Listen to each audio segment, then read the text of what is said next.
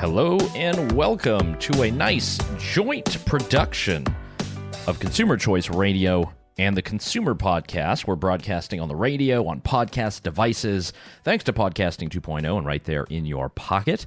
I am a part of the trio here today, Yael Ossowski, broadcasting back from, I guess, a little bit of an Italian holiday in the studio, and I'm joined by my trusty colleague David Clement in Toronto. David, how goes it?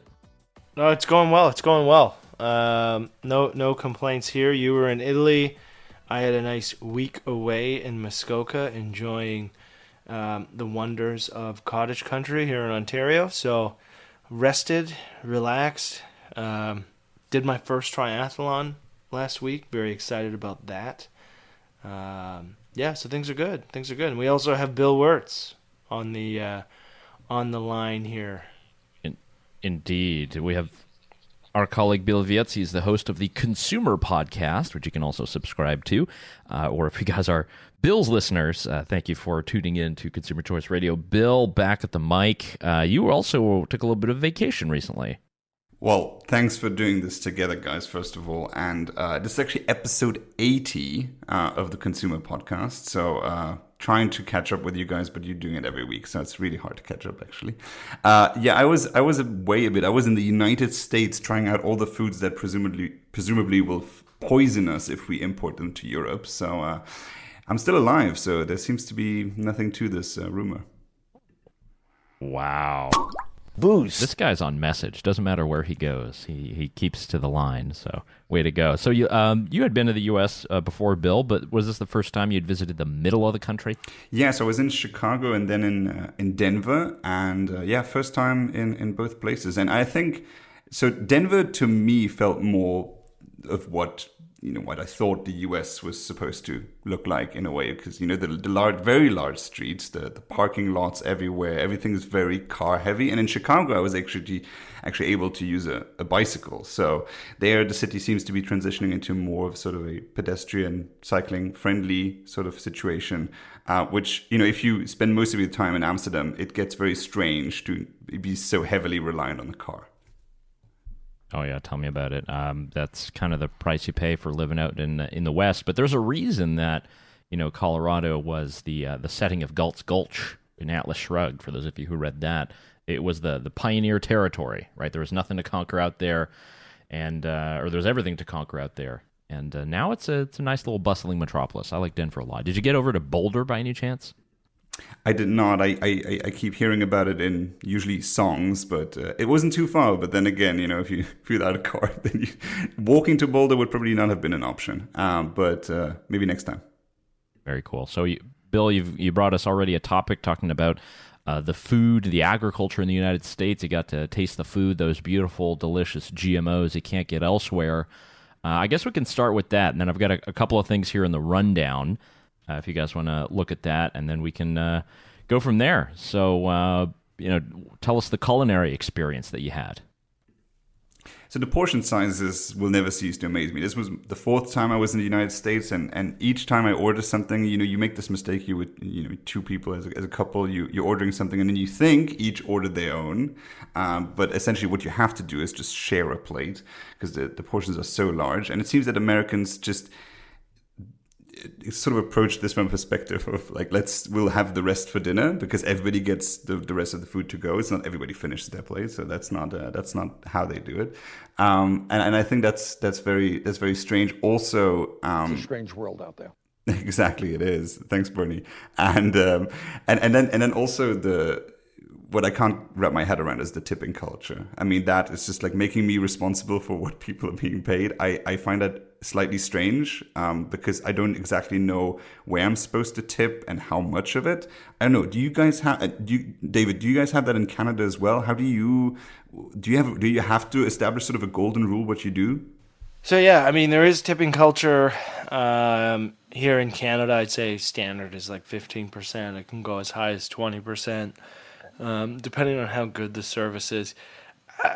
I'm unclear on whether tipping culture is good, because I do somewhat like the service incentive that you get in North America, where people kind of go above and beyond because they know that there's a little bit of extra money that's dependent on it. And so that's a positive thing. But at the same time, like you said, Bill, it does put a lot of pressure on you. And then I have seen some scenarios where people tip low and then like the manager of the restaurant or the server is like, hey, was something wrong? Like, did we not do a good enough job?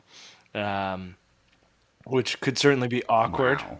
That's Well, usually, awkward. usually the manager doesn't usually step in on behalf of the server, but yeah, I think that's probably happened. I was also wondering, does it? I got the feeling that the waiters do come back to the table a lot to ask if we want more things, not just because they're friendly, but because you tip in percentages. There's sort of an incentive to sell you as much as possible, no?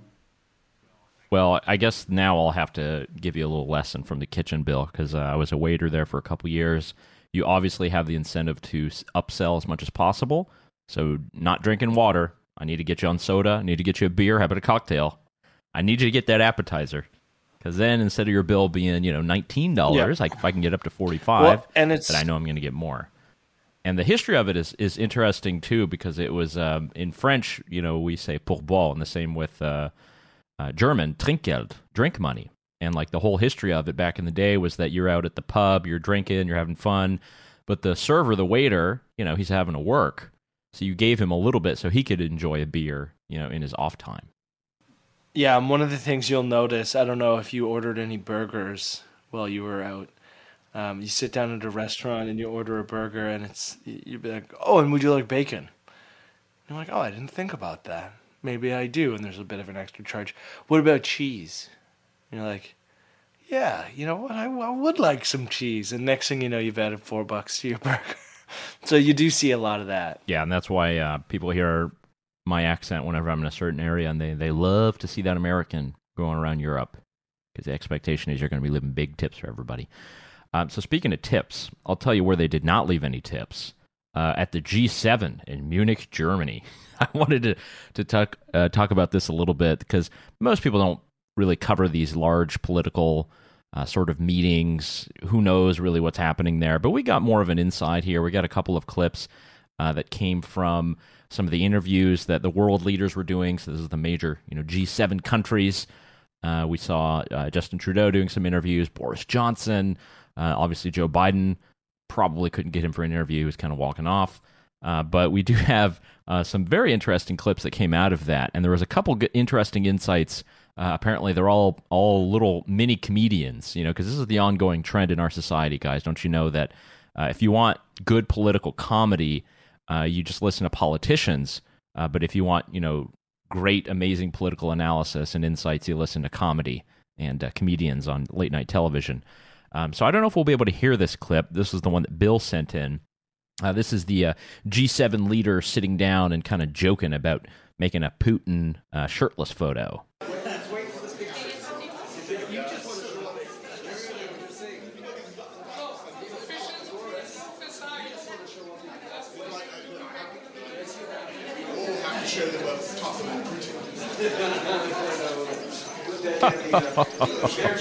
Yeah, probably terrible quality for the podcast and radio show here, but yeah, it's all the focus on what's happening with Russia, and then we also have this nice little clip between Macron and Biden. I'm pretty sure he did not intend to have this being recorded, but there's a clip of Macron going up to Biden and telling him about our oil partners in the Middle East. Let's see if we can hear this. It's a little better to understand. Joe, you predicted it for a while. Excuse me, sorry to interrupt you. With your advisor, I took the commission to call MDZ. So I call for increasing the production. So you probably can't hear it too much, but he's talking about, essentially he talked to the leader of the United Arab Emirates, who had talked to the Saudis, basically saying that they're pretty much at peak capacity. They can't really put out any more barrels. And in the end, he gives a nice little nudge to Joe, being like, yeah, it'd be great to have some American oil. You guys can export to help out the world there a little bit. So What do you guys think of that clip? I don't think, by the way, that Macron did this mistakenly. I mean, the journalists are just a couple of it was on purpose. couple of meters away. I think this was done on purpose to put pressure on, is for people to genuinely hear this. And again, you can find the videos online with the subtitles, and it's very interesting how Macron talks to Biden about this and how Biden actually tries to get out of the conversation, probably aware that there are cameras and microphones around. So I do think this was... You think he's that aware, Bill? I'd like to give him credit for probably trying to avoid this conversation, as most politicians probably would like to, especially on this issue. So I do think Macron was trying to make a point here that there's a genuine need for American exports when it comes to oil, and I think the numbers really back that up. And Macron also has sort of this face of, well, we're kind of at the end of the road here in terms of our options if sort of the Emirates and the Saudis can't deliver. Yeah, it was very much like okay, we need you now, Joe. We need you to pull through here. Please save the day. And the thing is, in the U.S. context, is the back and forth I've seen. I mean, you have progressives being like, wow, the oil companies have record profits, blah, blah, blah, blah, blah. But it's like, this isn't just like turning on the taps per se. There's like infrastructure spending that needs to happen, and I think on some side of the industry they're saying, okay, but we need certainty that like you're also not going to end our industry in the next 10 years like you campaigned on, because we're not going to dump billions of dollars into expanding all of this only for you to turn off the taps when the conflict. The invasion in Ukraine is over, and let's say the Ukrainians have won, or Russia retreats, or whatever the end result is, or the Europeans are fully off of Russian gas. Like, what happens next? And I don't think the Biden administration has given them enough certainty to be like, okay, forget what we said. That was prior to this disaster. We're in a new world here, and we're going to regulate accordingly. Yeah, I think that's a strong point. I was going to play a clip, David, but you weren't there, about from Jennifer Granholm, who is the Secretary of Energy in the U.S., who's the one who did campaign against the oil companies, oil exploration. Also was born in Canada, David. I didn't know that, but she's a Canadian citizen as well, and she's interesting. Yeah, big position. She's a BC gal. So what you're saying is we are not sending our best. They're not sending their best. We are not sending our best. I mean, between her and then on the Republican side, David Frum, we are not sending our best, apparently. Yeah, I could have said Ted Cruz, but I looked into it. There have been 22 American politicians who were born in Canada. It's kind of interesting. There's a couple of reps as well, a couple current House reps. Most of them born to American parents. So really, Jennifer Granholm is the only, pure dyed-in-the-wool Canadian. So the G7 stuff still going on. I'm sure there'll be some strange announcements, some energy stuff that'll be talked about. I know I wrote an article really hoping that Joe Biden would turn into the gas salesman, the oil salesman now, because the war is still going on, and the inflationary pressures, particularly in the energy markets, are not looking good. Probably my energy rates are going to raise here very soon, which I'm not happy about. And it's not looking good. I don't know, Bill, if you got any closing thoughts here before we go to break. Well, I do think, you tell us how much time we have before the break, but I did find it interesting that all the talk about oil is being had while the leaders are flying up to the mountain for the G7 and taking journalists with them. And Politico actually did have an interesting article there about it, where they say that there was actually no time being saved compared to going up there by bus, and journalists were taking up there with a helicopter that burns 1,000 liters of fuel. I think in a minute. So that's pretty crazy and quite the irony. Yeah, ironic indeed. Just like having ads on a podcast, having a commercial break, which we'll have right here. You guys continue listening to our joint consumer podcast, Consumer Choice Radio. We'll be right back after this. And we're back here on Consumer Choice Radio, a joint podcast here with the Consumer Podcast. Bill was telling us about the helicopter that the G7 leaders were taking up to the mountains at the same time that they're talking about energy. They're trying to find alternative sources for oil and gas for the European continent so we don't have to pay the Russians anymore. And meanwhile, all the administrations are, still clinging to the climate policies that really mean they're not supposed to be doing any of that stuff. But we can see that the tune has changed. Yeah, well, I mean, I wish we would just have someone who would refreshingly say, hey, the climate stuff's going to be on hold for a little bit because we have bigger issues and we don't want to fund the Russian war machine, so we're going to maybe put a pause on some of our lofty goals that we campaigned on in the interim, because you can't really have it both ways. It's very difficult. It's very difficult for Joe Biden to expand oil exports and production, and then at the same time hold some of his campaign pledges. And I mean, just given the economic turmoil and the rising cost of living, it would probably be a good time politically for Biden to pivot to like the Bill Clinton, it's the economy stupid type of Democratic approach. Will he do that? I don't know. But that would probably be the best route. Yeah, it could be. I don't know, though. There's a lot of, I don't know if you guys heard, but there's some distracting things happening in the United States. Apparently democracy has died, according to Wanda Sykes. Sorry, I'm going to play this now because I figured we're already talking a little bit about democracy and things dying. And I already mentioned the politicians making jokes, and then the comedians are the ones doing politics. A democracy, right? I mean, it's no longer majority rule. No, certainly not in the Senate. Certainly not in the representation of the Supreme Court. It's not. Yeah. It's not. It's no longer majority rule. And I mean, it's like these judges that just they basically lied when they were during their confirmation hearings, right? Yeah. Especially Kavanaugh. Well, to me, it's like the problem is that middle stuff. It's those states in the middle, that red stuff. Mm-hmm. Why do they get to tell us what to do when the majority of us live out, New York, California, and we're paying for all this crap, really? I mean, right? Yeah. We're footing the bill. Well, that's the union. It's supposed to be representative democracy, but it turns out to be minority rule right now. Right. And coming up next, Justin Bieber with his next track. Yeah, Bill. Okay, so yeah, I mean, the thing when she says that, why are they making the rules for us? So, I think the Roe v. Wade overturning is not good. You're going to see some very restrictive bills in Republican states be re-implemented. There's a whole host of negative consequences. I find the very strident pro-life position to be quite naive. But this is not red states telling blue states what to do. It's telling the states to do whatever they want, and so the blue states can still do the blue things. And so that's with that type of analysis. I'm like, well, you don't really understand that. Like, New York can still have whatever laws it wants on, let's say, reproductive rights. Texas is going to be different. But Texas is not telling New York to change their law.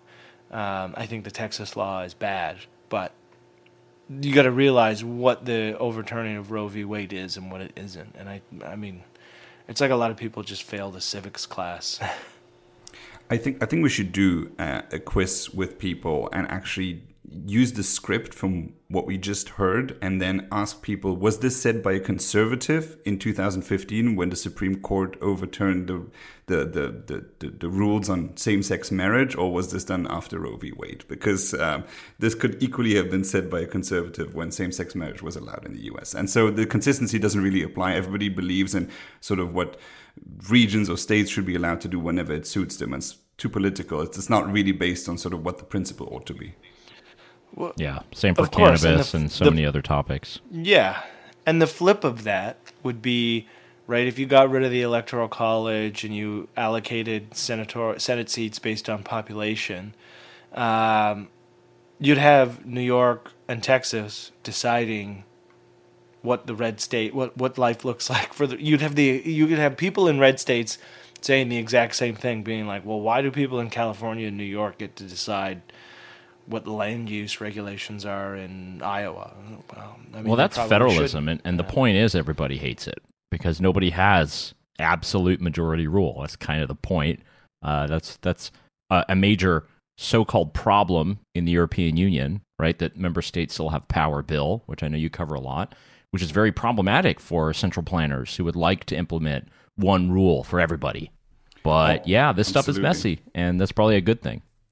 Absolutely. And I mean, the European Union even has stronger rules because, as far as I understand, it's not that the state can veto legislation done federally in Washington, D.C., but in the European Union. Well, last time we did that, we had a civil war. That was nullification, but we won't talk about that. But in any way, I mean, on specific legislation, individual member states can just say no. And if one member state in the European Union says no, it won't go through. And that's even a stronger sort of system compared to what the US has. But I mean, ultimately, the question would be, why would member nations in the European Union sign up for this? Because, I'm from Luxembourg, a very small country. So if you went by population size, then also we would be outvoted by Germany each time. So sort of the reason why individual countries are a member of this is because the rules were made in a way to appeal to them to join in the first place. So it's my understanding as well that sort of the Electoral College, or also the way that the Senate is organized in the US is by that representational system where it's 2 per state, not according to population size. Yeah, and it's a bicameral legislature, right? So you have the House version, you have the Senate, and that's the whole point. And what I'm about to say will probably make a lot of Democrats or progressives fume, but like the way in which the Senate is allocated allowed for Joe Manchin to save the nation from an additional like $6 trillion of federal spending and the further inflationary impact of that. And so, I mean, that is consequentially one good outcome of the fact that West Virginia happens to have 2 senators, and the way in which the Senate broke down is he got to be the voice of reason in between the Democrats and Republicans, saying maybe we need to hold the presses for a little bit and take our foot off the gas on spending. I think where some of the people who criticize sort of these veto powers or this way in which the system works have a point is when politics gets really in the way of what the actual issue is. So I think in the case where specific US senators oppose or approve a bill, it doesn't necessarily have to do with them agreeing on it, but having played politics on issues that they support. So for instance, in the European Union, we have similar things. So I know that when the UK was a member of the EU, Spain was vetoing legislation that the UK wanted because Spain and the UK are still fighting over this island, this half island of Gibraltar. So just because of that, everything that came out of the UK when it came to legislation was blocked by Spain. It had nothing to do with the actual issue. It's just blocked because for the sake of it. And so that happens. These trade-offs happen where we don't know why was this vote taken in this way. We don't have actual transparency on how the politicians were acting. Oh, yeah, indeed. And I wanted to play actually a small clip of the good old Boris Johnson. So he was at the G7 event as well and had a little sit down with Jake Tapper. And he talks a little bit about democracy, and the sort of media class is stating that the U.S. looks like it's just lost all democracy. What do you think about that, Boris? And I think he had some very good insights. We're here at the G7, a gathering of the world's leading democracies. When I talk to friends in Canada, the UK, Australia, and elsewhere, people express concern about the United States about the United States in terms of our ability and our institutions to thrive and continue after what happened with the election of 2020.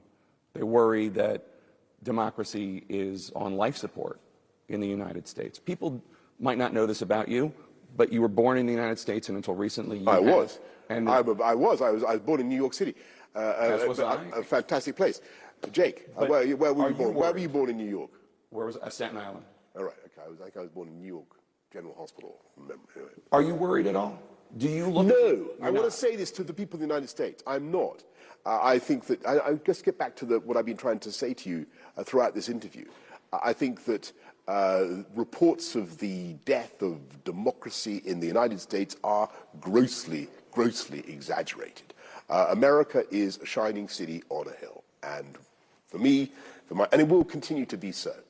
And I think that the mere fact that Joe Biden has stepped up to the plate in the way that he has shows that the instincts of America are still very much in the right place. So yeah, there's a lot more where that came from, but Bill, I was curious as to your thoughts. You're a BJ watcher, as they call it, Bojo watcher. What do you think of that?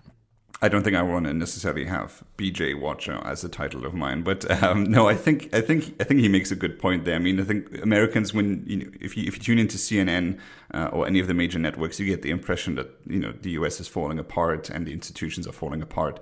I mean, sure, you shouldn't necessarily look abroad and do international comparisons. But I mean, if you do international comparisons, in the US, there's really there's no rivalry there. There's actually a system where courts, individual counties and states can oppose rules that they don't like, make choices for themselves, have a lot of individuality, which you don't really get. I mean, if you look at a country like France, everything is being done in Paris. The president decides everything. You build a bridge in the south of France and you still need to get it approved in Paris.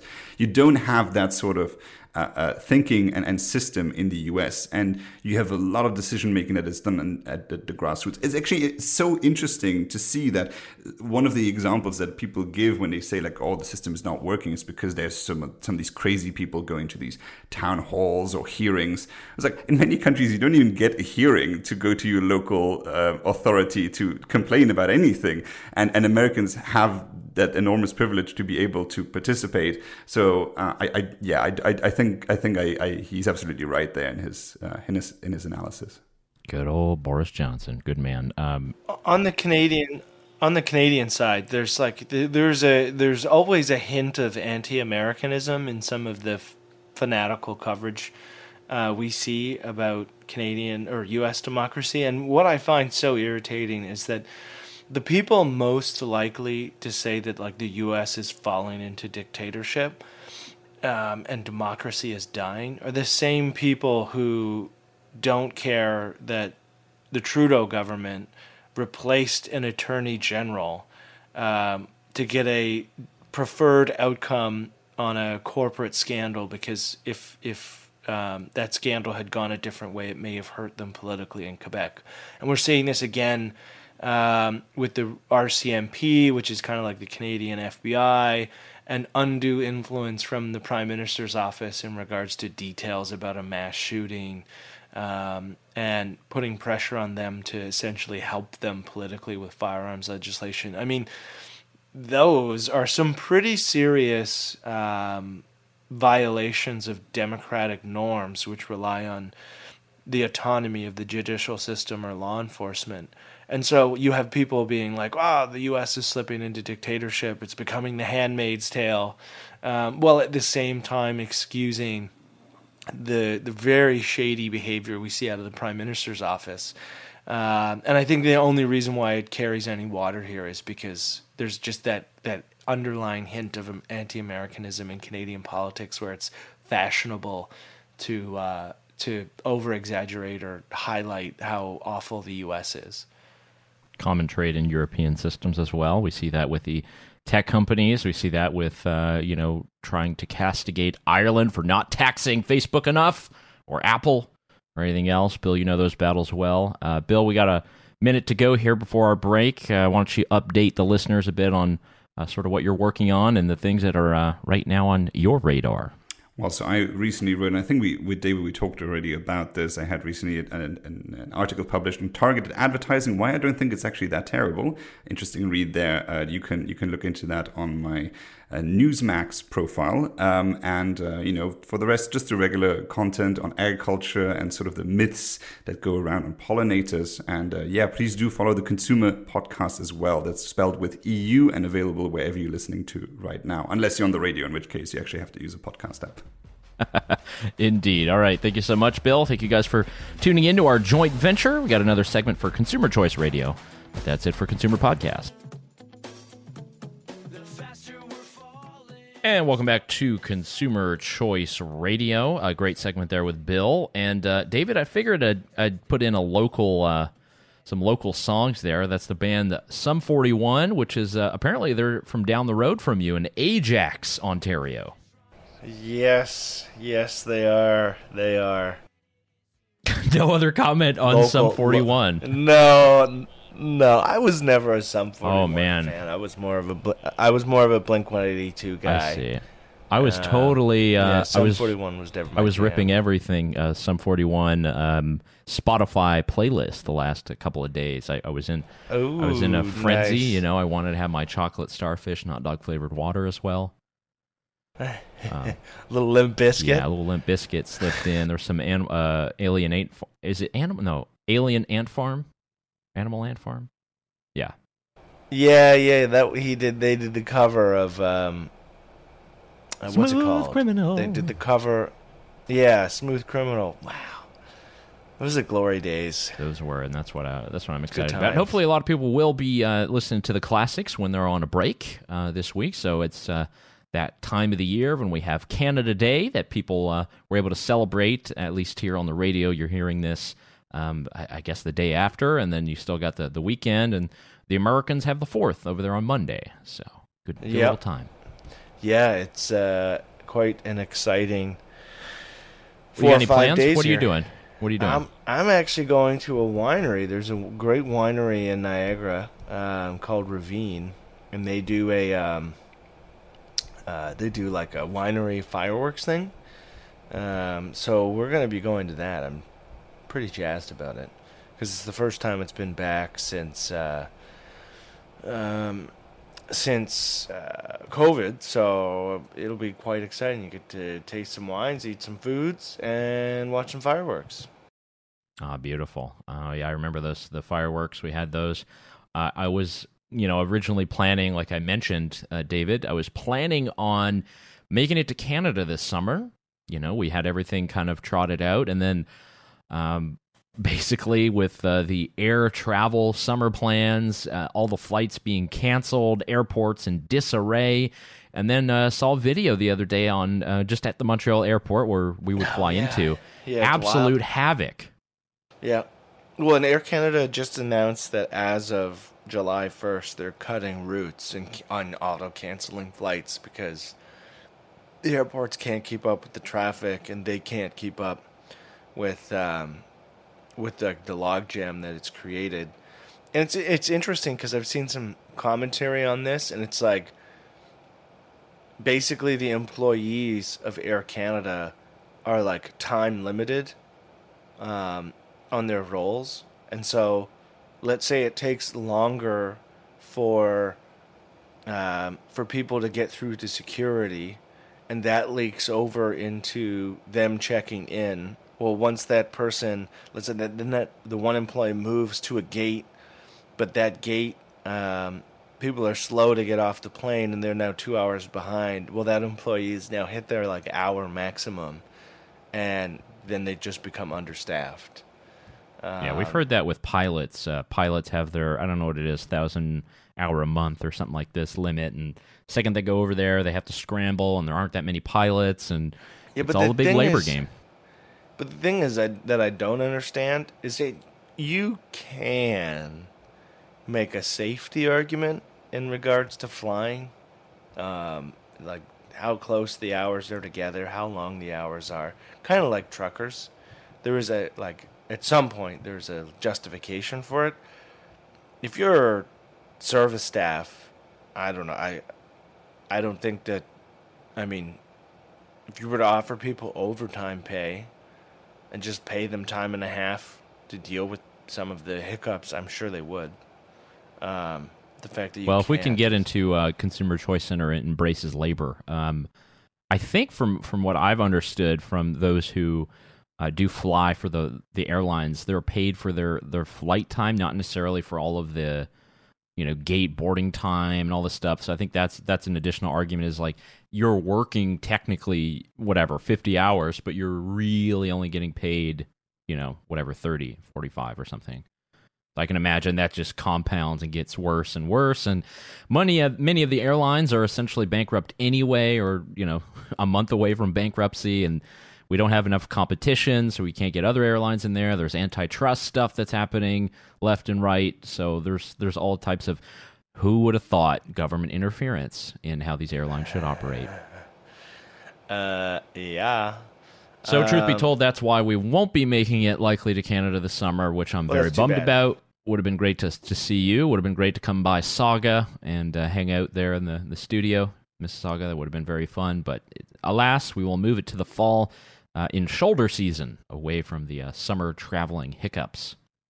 Yeah, probably a good call, because it's still will, yeah, very true. But still, we'll be making it down to America. Got to go see the parents and get the little ones to see their grandparents every once in a while. Got to do that. It's important, and I'm gonna go, cook my body in the South, where it's gonna be, I don't know what, 110 degrees or something like that every day. Absolutely wonderful. True. Vacation heat is different. You can handle vacation heat is very different. Yeah, this is swampy suburb heat, so this ain't fun. No. Yeah. Yeah. Ouch. Speaking of getting cooked, wanted to highlight at least one recent article that I have, and usually, David, we're highlighting your articles. This one is about John Oliver, the great comedian. And I know we talked about this earlier in the program with our colleague Bill Vietz, this trend of the comedian-turned-politicians who are now, hashtag MAGA resistance and telling you how to think on politics and what it should be, and Wanda Sykes saying that the middle of the U.S. is basically just swampland that we should probably obliterate and not listen to. This one's about John Oliver and his specific stance on antitrust and breaking up the companies, and bringing up all kinds of examples. Amazon sells its own batteries, therefore we should use all the force of the government to break them up. Yeah, all kinds of stuff like that. Well, I mean, the thing is the whole antitrust stuff, especially on Amazon. Well, two things. One, Amazon sells less of their own stuff as a percentage of the stuff that they sell every year. So the trend is going the opposite direction as what you would think from the crazy people who want to break up Amazon. Two, everybody sells their own stuff. Go to any grocery store and you got their own milk or their own brand of chips or their own brand of whatever, and they sell it alongside the brand names. I mean, it seems to be okay. I've never heard anyone upset about that. I've heard some people complain about the quality of those in-house brands, but I've never heard someone say that they shouldn't be on the shelves. A grocery store should only be selling outside products. But yep. Oh, this President's Choice spam is disgusting. Exactly, yeah. Yeah, I don't know what it is there. And the thing is I can understand if there are, particularly egregious situations which are isolated. But again, we have remedies for that kind of stuff. We have lawsuits. We have an entire legal system that is otherwise very bloated. But, if you have an actual complaint, if you believe you've been wronged or had a contract broken, there are ways to get around that. Don't necessarily need to have all of the government change its antitrust laws. I got another story here, David. This one just came out yesterday. This touches on many of the different things that we discuss. Does have to do with cryptocurrency, but that's not the main thing. This is a story from The Intercept, which I normally would never read these days. Cryptocurrency titan Coinbase providing geo-tracking data to ICE, the Immigration, Customs, and Enforcement. So apparently they've sold some kind of software that will allow the ICE to track the cryptocurrency transactions that are being funneled through Coinbase and many other different platforms. Not a good look. Yeah, that's not great. No. That is not great. That's these companies are supposed to be defending like privacy and all of that jazz. I mean, they need to learn from Apple, because Apple has fairly consistently said no to breaking with their principles and cooperating with law enforcement outside of legal channels in terms of warrants and stuff like that. Yeah, it's upsetting. It's very upsetting because it's in there. I don't know. I'm sure you're as irritated as from it. Yeah, I'm really not using too many of these centralized databases or exchanges anymore. Go peer to peer when you can, folks. But to see that This is a thing that for me is very problematic and makes many arguments that we make, particularly as consumer advocates who follow government policy, is that there's a lot of government entities that purchase private goods or services from the market, which we would say usually, hey, that's better. They're doing it for cheaper. It would cost way more if there was the U.S. government, ICE, try to create their own program. It'd probably cost 18 times as much. So it's good that they're going out and buying stuff in the market. But then again, this is the government. There are civil liberties questions here. And ICE, they're just think of the Canadian trucker situation. I mean, this is not in isolation. Were they tracking all of the Bitcoin being sent back and forth? Were they following all the crypto that was sent here and there? Are they looking at the crypto that people sent over to Ukraine for some trial in 10 years when they say you were essentially buying guns for the military? I mean, there's all kinds of really bad stuff here just because the government's involved. Yeah, am I going to get in trouble in years from now because I sent my Bitcoin to the Ukrainian finance ministry? Yeah, I don't know. They're actually staying pretty busy there. I don't know. Am I going to get dinged for that? They're staying pretty busy there, the parliament. I don't know if you've been seeing that, but in Kyiv, they're still passing bills, they're having arguments. They passed a sugar tax for some reason. Yeah, they're still doing stuff. What did they say? They also did not allow cannabis to be legalized. So it's like on all the consumer topics, not doing too well. But of course, we give our full support to. Yeah, I'll give them the benefit of the doubt. They're a little distracted. Maybe not the time to pass all these rules. What do I know? Oh, yeah, so we want to go out on a happy note here, David. We got a good 2 minutes left, to celebrate the holiday, Canada Day, very important. Got some Canadian citizens over here in this household. We're going out to the countryside, going to enjoy some cooler weather, do a bit of barbecuing, walk amongst the meadows of the Forest Quarter in a particular section of Austria, and probably come back and then go to the pool. Ooh, why not? City pools, baby. Very nice. Haven't been to a good city pool in years. But I remember as a kid in the summer. Yeah, and you just watched This Is Us, and you wanted to go back to a city pool. Yeah, it's funny because it's like, yeah, man, I remember doing that. Like going to the city pool. Actually, there's a huge one in Oakville in a provincial park, and it's just massive.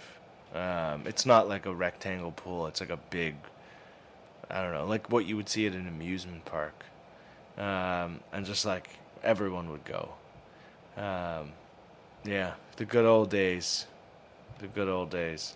The good old days indeed. It's a great time to try to take a break from the heat, be with friends and family, enjoy all the freedoms that come with living in a liberal democracy, separated from much of the violence that's happening just east of the European continent. Canada and the U.S. are safe, and at least it's a good time to enjoy all those great consumer products we advocate for, during our day jobs, David. So hopefully a lot of people will be able to enjoy that and be able to enjoy the entire weekend and go out and get good stuff. And I know that we'll have some great interviews coming up in the next couple of weeks. It's going to be a busy time. I think we're going to have some good ones here coming up. Yeah, absolutely.